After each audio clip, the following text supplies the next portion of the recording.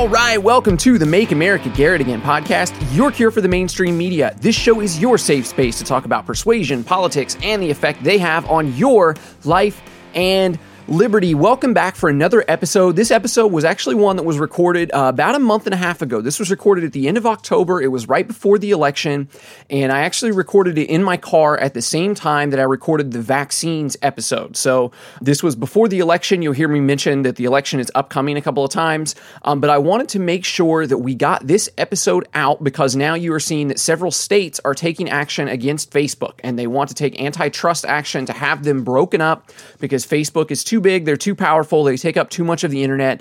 This is the same thing that you were hearing from this Democratic Antitrust Committee coming out of the House of Representatives a couple of months ago.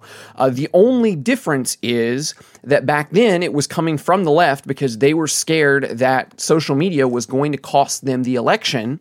And now it's coming from a little bit more from the right because they lost the election and these social media sites are still kind of trying to clamp down on them. But it was also a little bit too close for comfort for the left. And so what you're seeing here is kind of the same thing that you get if you are a third-party voter, where if the Democrats win, then the Republicans are mad at you because you made them lose because you voted third-party. Or, if the Republicans win, the Democrats are mad at you because you made them lose because you voted third-party. And so people are only upset when the actions affect them in a negative way. And that's why our principles on this show are so important, and that's why this episode, the principles do not change, but you will hear me talking about it coming from the left a little bit here, where now what we're seeing more in this month in December is it's a little bit more of a bipartisan effort, but probably coming a little bit more from the right in those instances. So we will watch what's going on in the news going forward to see if it's something that's worth talking about, but ultimately the principles stay the same.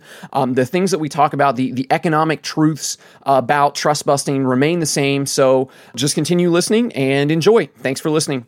All right, and the other question is coming from Facebook asking if I could talk about this latest report coming from the Antitrust Subcommittee in the House, talking about how Facebook, Amazon, Google, and Apple are engaging in monopolistic practices, and basically that they need to take antitrust action to break these companies up and to loosen some of their power over the internet. So I'll include in the show notes the link that he sent me, which is just the official government article coming about this report being released. And essentially, like I said, what they're saying is just that these companies are too powerful, that they need to be broken up because they take too much of a market share of the internet, and that basically as citizens and as customers, Americans don't have enough other options to go to other places on the internet because the reach of these companies is just so big.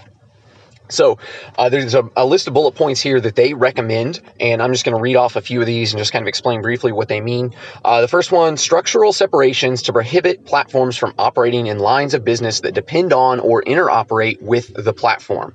Now, what that means basically is that they want to break up these companies so that they are not doing so many different things at once. So this would mean maybe, Google, the search engine, would be broken off from Google, the company that makes software. They have their word processing app and their spreadsheet app and their photo app. Maybe those would be separated from the Google search engine. And then maybe from that, you would also separate the part of Google that makes Android operating system for the phones. And, you may also separate it from Google, the company that, runs ads on all of these websites. You may break all of those different things up to try to make Google a little bit smaller. You could easily do the same thing for Apple. Apple, the company that makes computers, separated from Apple, the company that makes phones, separated from Apple, the company that makes all of this different kind of software that they make for the computers and phones. They would just try to break these things up so that they're not so big and they're not taking over so many different things.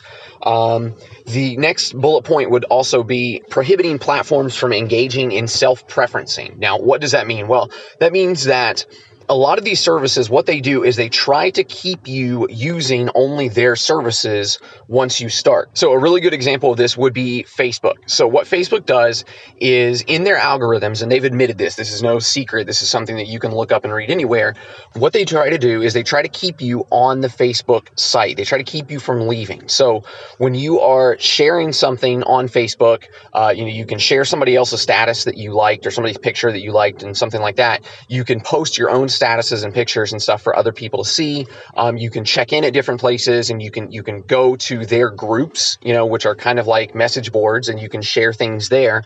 And all of those things will kind of work into the algorithms, and people will see those things as you share them. But if you share your own link on Facebook, so if you try, you can do it right now. If you go to Facebook and you post a YouTube link, or something maybe to your personal blog or anything like that, what they'll do is they will really just work that out of the algorithm so that very few of your followers will see that, because they don't want you clicking anything that's going to take you to an outside site, because then once you leave their site, of course, they're not making money off the advertising anymore. Somebody else is making money off the time that you're spending. So what happens is they do everything they can just not to share those links at all. They just try to make very, very few people see them so that you don't end up leaving the Facebook site to go to some other site to read things. Now, of course, they're not too obvious about it. They do make some exceptions for like the major news companies and stuff like that. So if you share a CNN article from CNN's Facebook page,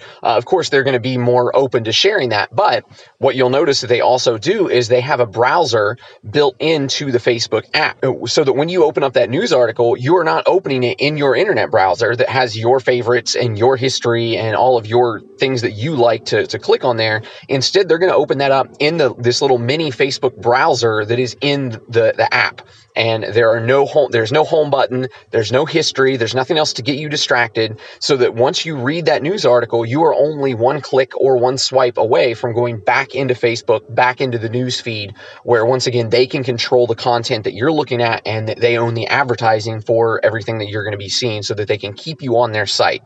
You could probably argue that Google does the same thing by making so many different programs that are so accessible. They have their own spreadsheet program to replace Excel. They have their own Google Docs, which is supposed to replace Microsoft Word. All of those things try to make it so that you stay with that one service, and that they can keep you there for as much time and as many tasks as they possibly can.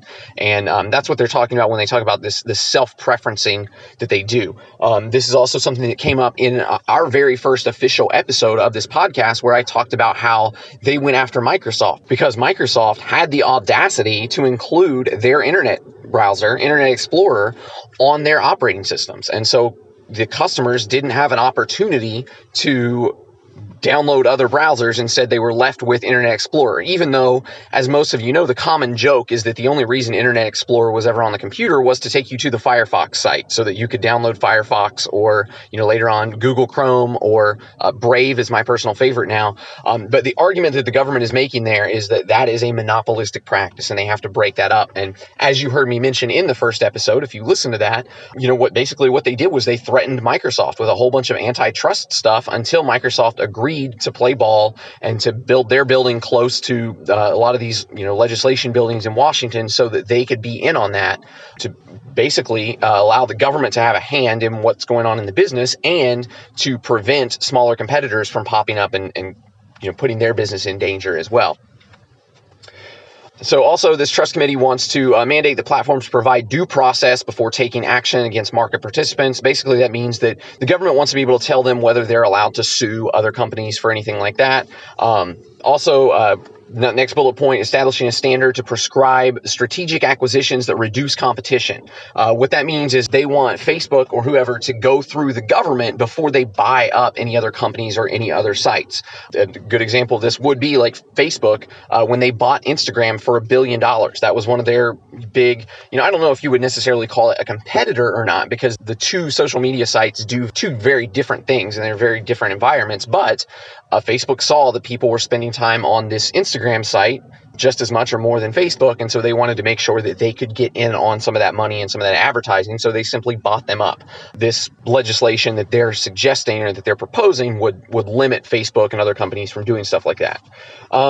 Improvements to the Clayton Act, the Sherman Act, and the Federal Trade Commission Act to bring these laws in line with the challenges of the digital economy. So basically what they're saying is, yes, we're already regulating everything else that you could possibly buy in the real world. Now we want to make sure that we're able to regulate these things on the internet as well. Eliminating anti-competitive forced arbitration clauses. What that means is when you get into, there are a lot of different industries that do this, but tech is a big one. You have to sign non-compete clauses so that when you leave one company, a lot of times you're not allowed to work for another tech company for like a year or 2 years, something like that. They're very strict about the kind of ideas and the kind of things that you take away, because obviously their biggest asset is what they're able to build and what they're able to create that other people can't do. And so a lot of times these businesses can be very, very cutthroat, and it just can be, incredibly dangerous for you as an employee to leave and try to start your own thing, or to leave and go to another company. And so what that would do is hopefully, step in on those kind of things and make it a little bit easier for employees to leave one place and go to the next. Strengthening Federal Trade Commission and Antitrust Division of the Department of Justice.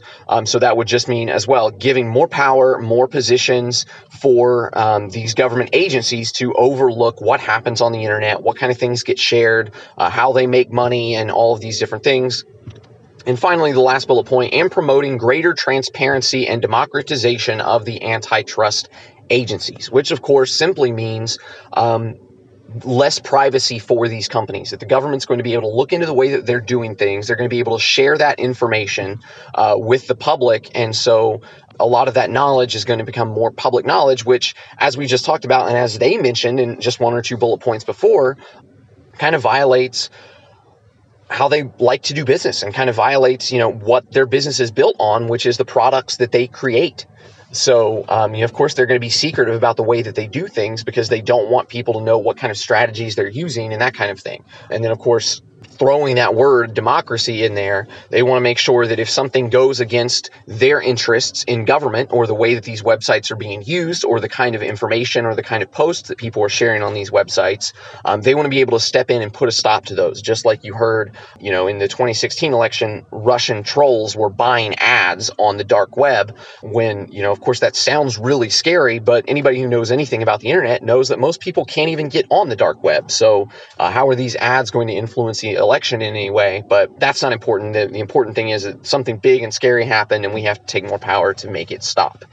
So what is happening here, and why is it happening now? Why is this occurring this way? Well, this is something that, and I don't know why they don't call it this, because honestly, I think this would be a really smart way to market it.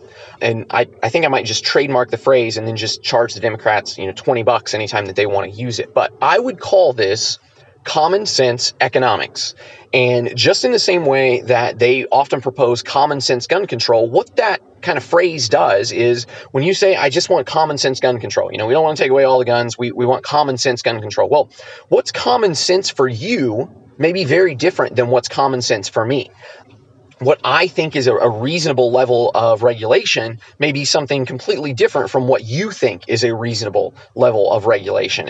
And common sense is something that we all have about one area or another. But just like I mentioned, the scientists in making the vaccines earlier, there may be things that are common sense to them that to most of us, we simply don't know, because we don't exist in that area. And so it's a really good way to bring people in, just like I mentioned in the Black Lives Matter and Antifa episode, where using that kind of phrase is a really good way to bring people into the things that you want to do, because they say, of course, I believe in common sense gun control. Of course, I believe that Black Lives Matter. And you can bring them in using that technique. And then once they kind of feel like they're assimilated to you and to your cause, then you're able to dictate to them what that phrase really meant. And so in this instance, I would call it common sense economics. Of course, we don't want businesses to get too big. Of course, we don't want corporations to take over the country. Of course, we don't want anyone to have a monopoly in any kind of space. Because if you jump in on that, then you're going to be simply one step away from advocating away for legislation like this, where they're trying to, kind of step in and regulate these internet companies. But the question instead that I would push back against that, the question that I would ask, and the thing that I would bring up is, are monopolies really that dangerous? Because especially when we're talking about free markets, which is something that we absolutely believe in the show, if it's a free market, and if people are free to spend their money how they please, or not spend their money how they please, or use whatever services they please, then there may be a monopoly, but there's always the risk of that business losing customers and losing its market share. So if you're talking about in a free market, the way that we believe on this show, there very well may be monopolies that pop up. And as long as you have a free market and people are free to spend their money or use services or not spend their money or not use services as they please, that monopoly is never going to be a real danger to anyone's freedom or to the economy or anything like that. Because as long as people are free to leave, that monopoly is never safe.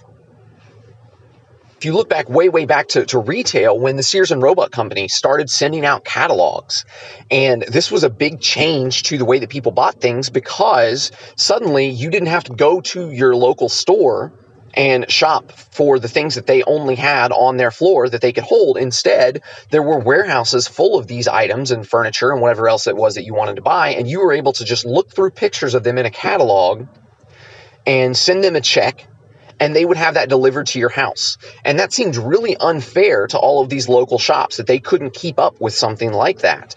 So Sears was able to take a big part of the market share by doing that.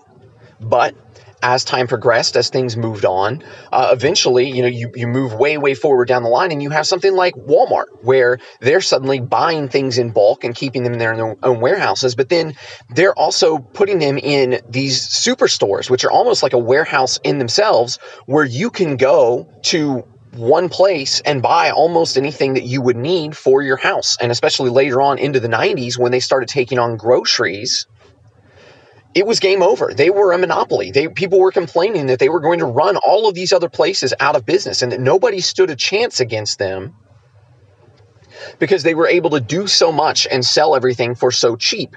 But consumers are relatively happy with this because they are able to go to one place and they are able to save money by going somewhere like Walmart where they could get all of this at once. And then you fast forward another 10, 20, 30 years, and this tiny bookstore that was started in some guy's garage grew into Amazon.com. And suddenly that is taking over so much of the market share. And people are complaining that that's a monopoly because now they're taking all of these things, more than you could ever get at Walmart, more than any of those places could ever hold. And they're delivering them right to your door. And usually within a day or two, you're able to get just about anything that you want. And once again, it's usually cheaper than you can get it anywhere else. And people are complaining about what this is doing to other businesses. But as you can see, somewhere like Sears that took over, and now they're almost completely irrelevant, and they're either bankrupt or on the verge of bankrupt.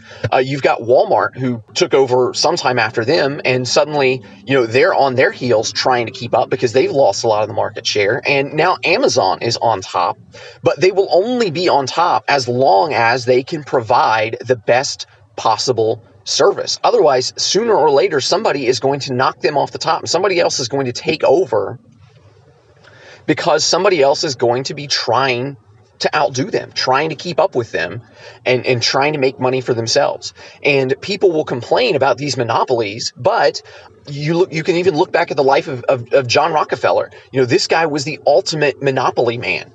He, had his business, and he would buy up any businesses that would try to compete with him. And if there were businesses that were trying to compete with him that didn't want to sell to him, sometimes he would make shell corporations, and he would get those competing businesses to merge with the shell business instead. And then they would only find out afterward that they had actually merged with John Rockefeller when that's not what they wanted to do. And he would buy up all of the oil so that they couldn't get the supplies to compete with him. And at one point, he even bought up a bunch of railroads so that they couldn't ship the materials to compete with him.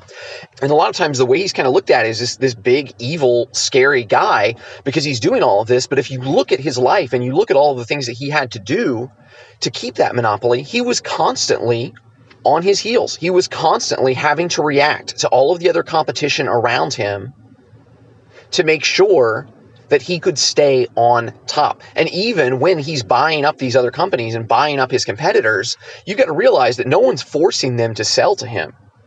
And that in order to buy another company, you've got to be able to offer them enough money that it's worth it for them to walk away from their business. Because if they can make a whole lot more money by staying in business, then obviously they're going to stay in business. They're not going to take your small check. They're going to continue making the money from the consumers as they use that business over and over again. So you've got to make them a big enough offer that you can actually convince them to step back and to walk away from their business. So that is not cheap. That's something that's expensive. So when you look at these businesses and these companies that are doing things like this, yes, it's really easy to call them evil, and it's really easy to talk about how it's putting other people out of business and all of this kind of stuff. But if you look at the amount of business that's being done through them, Amazon, for example, small mom and pop places are able to sell through Amazon now. And now they're not just limited to their city. They can sell to anywhere in the country or anywhere in the world. And you look at the cost that it takes to keep that business up and to make sure that you're maintaining that business and that market share as well as you are. It's a lot of work, and it's only going to happen as long as you are staying on top of things and you are making your customers happy. And really the best thing, the only thing that can really stop other smaller businesses from trying to catch up with you is if you're able to join with the government, if you're able to get them to write in regulations that are too expensive for the little guy to keep up with, just like I said in the first episode, that helps protect you. If you've got to make sure that they've got licenses and that they've got panels and panels of lawyers that can keep up with all of the rules and all of these kind of things, that's what helps keep them down. It's not your market share. Instead, it's the government mandates that really keep them down. Otherwise, all they have to do is to provide a service and get people to pay for that service. And in that arena, the best quality of product is the one that's going to win. And if you are smaller and you can provide a product that Amazon can't, people are going to go to you if they like that product and if they want to buy from you, and you can make it worth their while to do that. So I definitely think that it's a bad idea from the antitrust standpoint, from a business standpoint. I just don't like that. Ultimately, I think that it's not going to help anything. It's only going to make things worse. It's only going to solidify the monopoly that those companies have in the internet right now, because it's going to be too expensive for anybody else to step up and compete with them. And the other reason they're doing this, aside from the common sense economics aspect of it, is that the internet is just basically the place of ultimate free speech. You can share any information, you can share any ideas, you can say just about anything you want on the internet. And to any establishment class, this can be incredibly, incredibly dangerous. And right now you see this happening from the left, because they're really, really upset that, like I mentioned before, that Donald Trump was basically able to use the internet and was able to use social media to really gain steam during the 2016 election. And that if it weren't for the internet, if it weren't for conservatives being able to find each other and talk about things and share this kind of information with each other, Donald Trump would not have been able to win that race. And instead, the corporate media would have simply told us Hillary Clinton is qualified. There are no scandals around her. She is experienced. She is the best person for the job. And this is the person that you should vote for. And that pretty much would have been it. But because of this free speech on the internet, instead that didn't happen. And instead, Donald Trump was able to pull off this victory. And he still has quite a bit of support. And a lot of that reason is because these gatekeepers cannot shut down what his message is or what his messengers are talking about. So they don't have any control over that. So obviously the Democrats are upset that the right is gaining strength and gaining power through the internet. And they want to make sure that they have methods and the power and the authority to step in and to be sure that they can restrain the kind of speech and the kind of ideas that they don't like, and to make sure that hopefully they can kind of maintain the power. Because where it used to be that you were only getting your information from 3 different news channels who were all basically saying kind of the same thing, now suddenly you've got Fox News pushing a more right-wing view. You've got MSNBC and CNN pushing things kind of coming from the left, and it's kind of obvious to everybody where their kind of biases are coming from. But then you have infinite other kind of news channels and websites and places that you can get information from. You're listening to this podcast right now that would never be approved by the corporate media, but instead we're able to share these ideas. You're able to get these ideas for free every single time I put out a new episode. And that is an incredible, incredible thing, an incredible power that we all have access to. But it's something that, once again, the establishment is very concerned because they cannot restrain that. And so ideas that are dangerous to them or ideas that they do not like can still be shared very, very freely. And that is a problem to them, and they want to make sure that they can rein that in. But even if they do manage to pass this legislation, even if they do manage to rein it in, we still have more technology than ever, and we're able to share things in ways that we were never able to before. And people are still going to do what they want to do, and they're going to find ways to do it. And that's the beautiful thing about humanity, and the beautiful thing about the times that we live in and the freedom that we have through the internet. And Thaddeus Russell has a book called Renegades of the United States, or Renegades of the United States History. And kind of one of his main premises of that book is that the people who change history aren't necessarily these big figures that you see, up on the wall, or the presidents that you see on the dollar bills. That instead, the people who changed history were the citizens of this country who simply did the things that they wanted to do and who simply acted the way and lived the way that they wanted to live. And that they were the ones who changed culture and changed history. That it wasn't these big, stuffy people who were sitting up on a pedestal telling us all how we were supposed to act. That it was the people who were actually shaping history and shaping culture. And he gives a really good example about how in World War I, a lot of the progressive thinkers were really, really encouraged by what they saw because they were able to see the United States basically take on the form of a socialist government, because World War I was such a big, big war, and it required so many resources and so many men to throw into the meat grinder, as Dan Carlin would say. The government kind of had to take on this socialist form so that they could direct all of the industry and they could direct all of the economy, and they could make sure that they were sending the men where they needed to send them in. They were able to send the materials, the steel and the wool and all of the things that they needed to make clothes and weapons. They were able to send it all where they needed to send it and direct the workers where they needed to direct it. And the Americans pretty much just pulled together and did what they were told. And it really was a very relatively smooth, relatively successful socialist experiment because everyone was banded together for this war effort and they were all dedicated to doing whatever they had to do to help their country. And so the progressives really, really loved this, and this really, really opened their eyes to what was possible when you could get the people to buy in and when you could get the government to direct it properly. But the problem with this was eventually the war ended. And as we went back to peacetime, people started becoming a little bit more self-focused again, and people were a little bit more interested in leisure, and people were a little bit more interested in buying things for pleasure that they simply enjoyed. And so you couldn't simply tell them, don't buy too many clothes, or, don't buy up all the tea because we need to send it overseas, or whatever, different kind of things it is, that people started to buy things once again because they enjoyed them.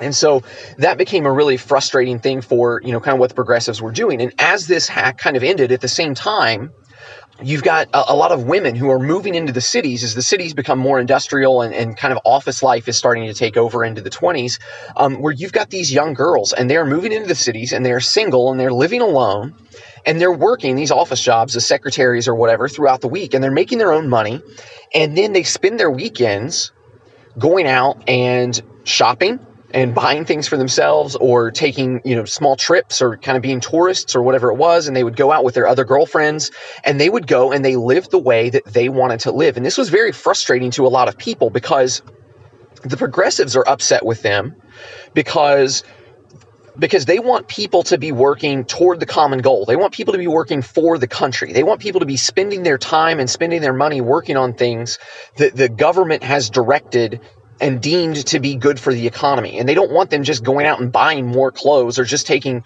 boat rides, or, buying coffee and tea, or whatever else it is that they're wanting to do. They want them doing things that are good for the economy, right? And at the same time, you've got a lot of the feminists who are frustrated with these women because the feminists have been fighting for their rights to vote. They've been fighting for their rights to, take high positions in companies. They've been fighting for their ability to be respected as thinkers and authors and speakers. And they're trying to do all of these great academic things to move the needle toward feminism. And these women are just wasting their time by, once more, going out and shopping and doing the things that they want to do instead of pushing toward these ideological goals. And then once more, you've got the conservatives who are kind of frustrated with these women because instead of turning 18 and getting married and cooking and cleaning and popping out babies, instead they're living single and they're living lives that they want to live and they're doing what they want to do.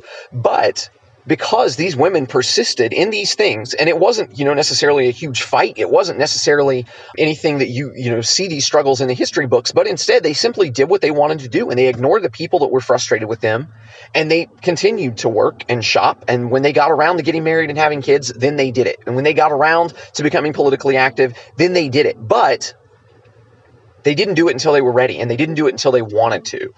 And that was something that was really special and really changed the way that our economy worked, in spite of what the progressives and the feminists and the conservatives thought at the time was best for them or best for society. And I think that that's the same thing that you're going to see here. That even if it's not political, even if it's not people who are interested in voting for Donald Trump or voting for Joe Biden, that you're still going to see that the establishment is going to lose control of people. And that the best way to maintain control over your own life is to simply do the things that you want to do. And if somebody stands in your way, then you can simply find another way to do it. And that may be on the internet or that may be otherwise. We see right now that, Facebook and Twitter are, kind of the two main social media companies, and that they've done a lot to try to suppress what conservatives are saying and what conservatives are trying to share. And so now what you've seen pop up in the country a lot of times just over the past several weeks are these Trump parades or these Trump caravans where they've taken to the streets and they're honking their horns and flying their Trump flags, and they're kind of slowing down traffic. And that's something that's very frustrating if you're stuck behind it or anything like that. But these people are showing that if you're going to shut down their means of communication on Facebook, if you're going to shut down their means of communication on Twitter or anything else, that they're going to take to the streets, or they're going to find other ways to show their support for the candidate that they like. Now, as you've heard me say on this podcast plenty of times, I don't particularly care for Donald Trump. I definitely don't care for Joe Biden. Those kind of things aren't what concerns me, but it is proof in action that people are going to find ways to express themselves. People are going to find ways to share ideas. And if it is not on the internet, if it is not on Facebook, then it's going to be somewhere else. And no matter what happens, people are going to continue to move toward these things, even as the establishment fights against it. So coming back to this antitrust thing, hopefully it doesn't work. Ultimately, it's bad for business. Ultimately, it will give Facebook and Google and Apple more control of the internet and not less of it, as those methods are intended to do. But even if they do go through, there is still so much hope to be had in what you believe is, in freedom of speech or freedom of ideas or, freedom of expression, whatever those kind of things are. They can still work, and they still will work. And we can be excited about that as we move forward, because people are resilient, and people in masses can do great things by simply just enjoying themselves and doing the things that they want to do. So with that being said, I'm going to get out of here. I'm running out of time, but I wanted to make sure that I answered that question and shared that with you. Thank you so much for listening. Make sure you like and subscribe and give ratings and all those great things that I ask you to do every single episode. And until then, stay kind, stay vigilant, stay free. Get out of here.